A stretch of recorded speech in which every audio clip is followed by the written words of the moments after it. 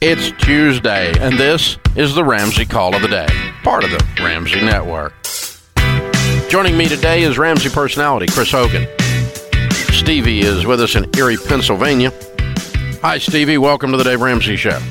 Hi, thank you. How can we help? Well, my question is regarding choosing a financial partner looking towards marriage. Okay. So currently I'm in a serious relationship. You know, we're both pursuing a longer goal, but I've noticed some things that are red flags, I would say. And I'm not sure if I'm being overcritical in it or just being attentive to the situation. So this individual, for instance, there are a couple examples I can give. One of them is if we were to both go out to a restaurant. This person's been unemployed for the past 9 months, you know. They will order the most expensive item on the menu every single time when they are being paid for, but when it's my turn to pay, you know, I always pick the cheapest, keeping in mind the fact that we're both students and I'm also working currently. The second example would be he just graduated and he took 2 months to get persuaded into looking for jobs seriously. And now that he's found one, within 3 days, he's already considering quitting. To me, it just seems a bit of a red flag. Stevie, how long have you all been together? About 8 months. How old are you guys? I'm sorry, what was that? How old are you guys? I am 27, and he is about to be 26. Okay. Stevie, I'm going to tell you something. I think whenever you have those red flags and these things that you're talking about and looking at, these are things that I think there are probably more that you could allude to if we really pressed and talked.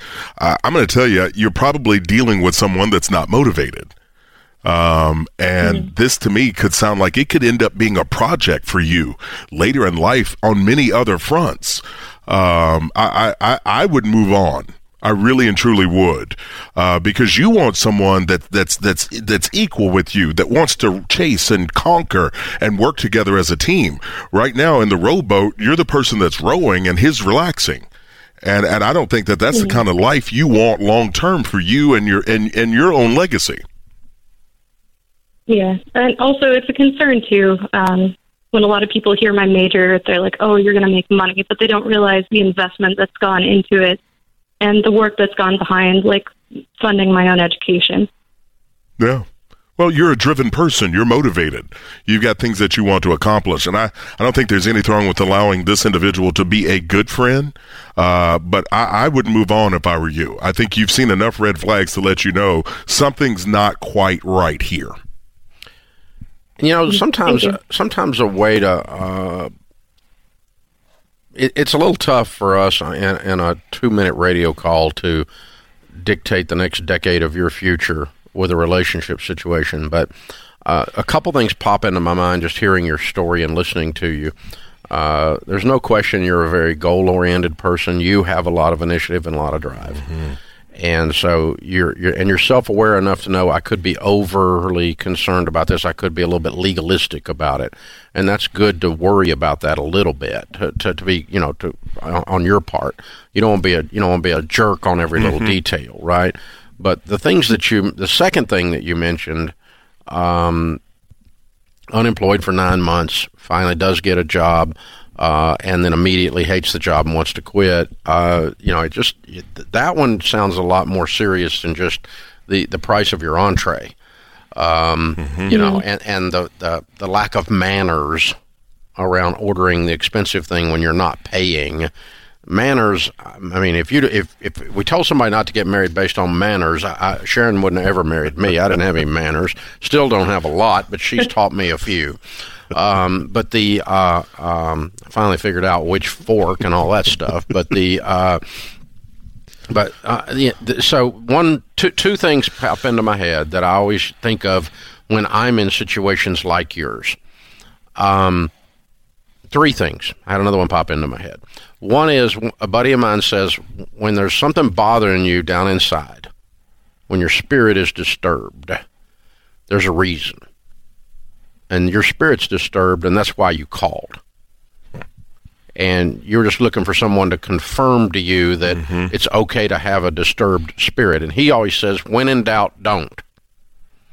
So if a deal feels funny, if I'm working on a business deal or a client and it feels funny, there's a reason it feels funny. There's something really going on there, you know, and that is not to be discounted. And so that concerns me about your situation.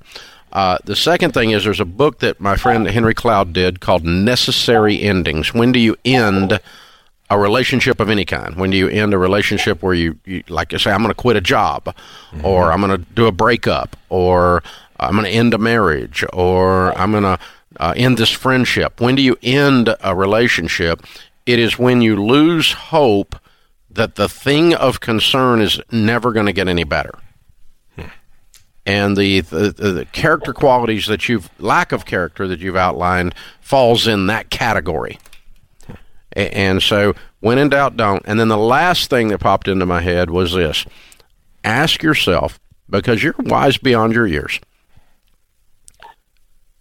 15, 20 years from now, your teenager girl, your teenage daughter is sitting in front of you, and she asks you this exact question. What are you going to tell her about this boyfriend? And that one, that may end it for him. No. I mean, because that... he may be done when you ask yourself I mean, that pulls yourself out of the middle of it, and now you're looking and talking to someone you love. In other words, does the 35-year-old you have respect for the 27, 26-year-old you? Wow.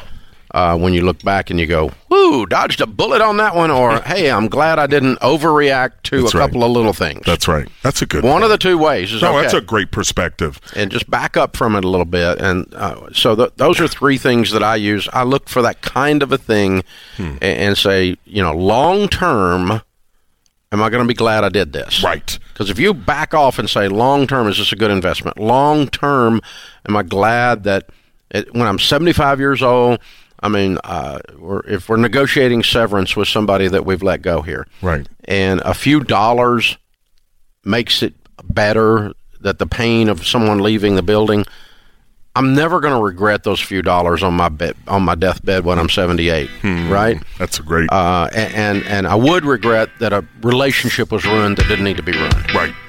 Wow. Long-term perspective. Good perspective. Thanks for tuning in to the Ramsey Call of the Day. To check out all of our podcasts, just search Ramsey Network on Apple Podcasts, Spotify, or wherever you listen.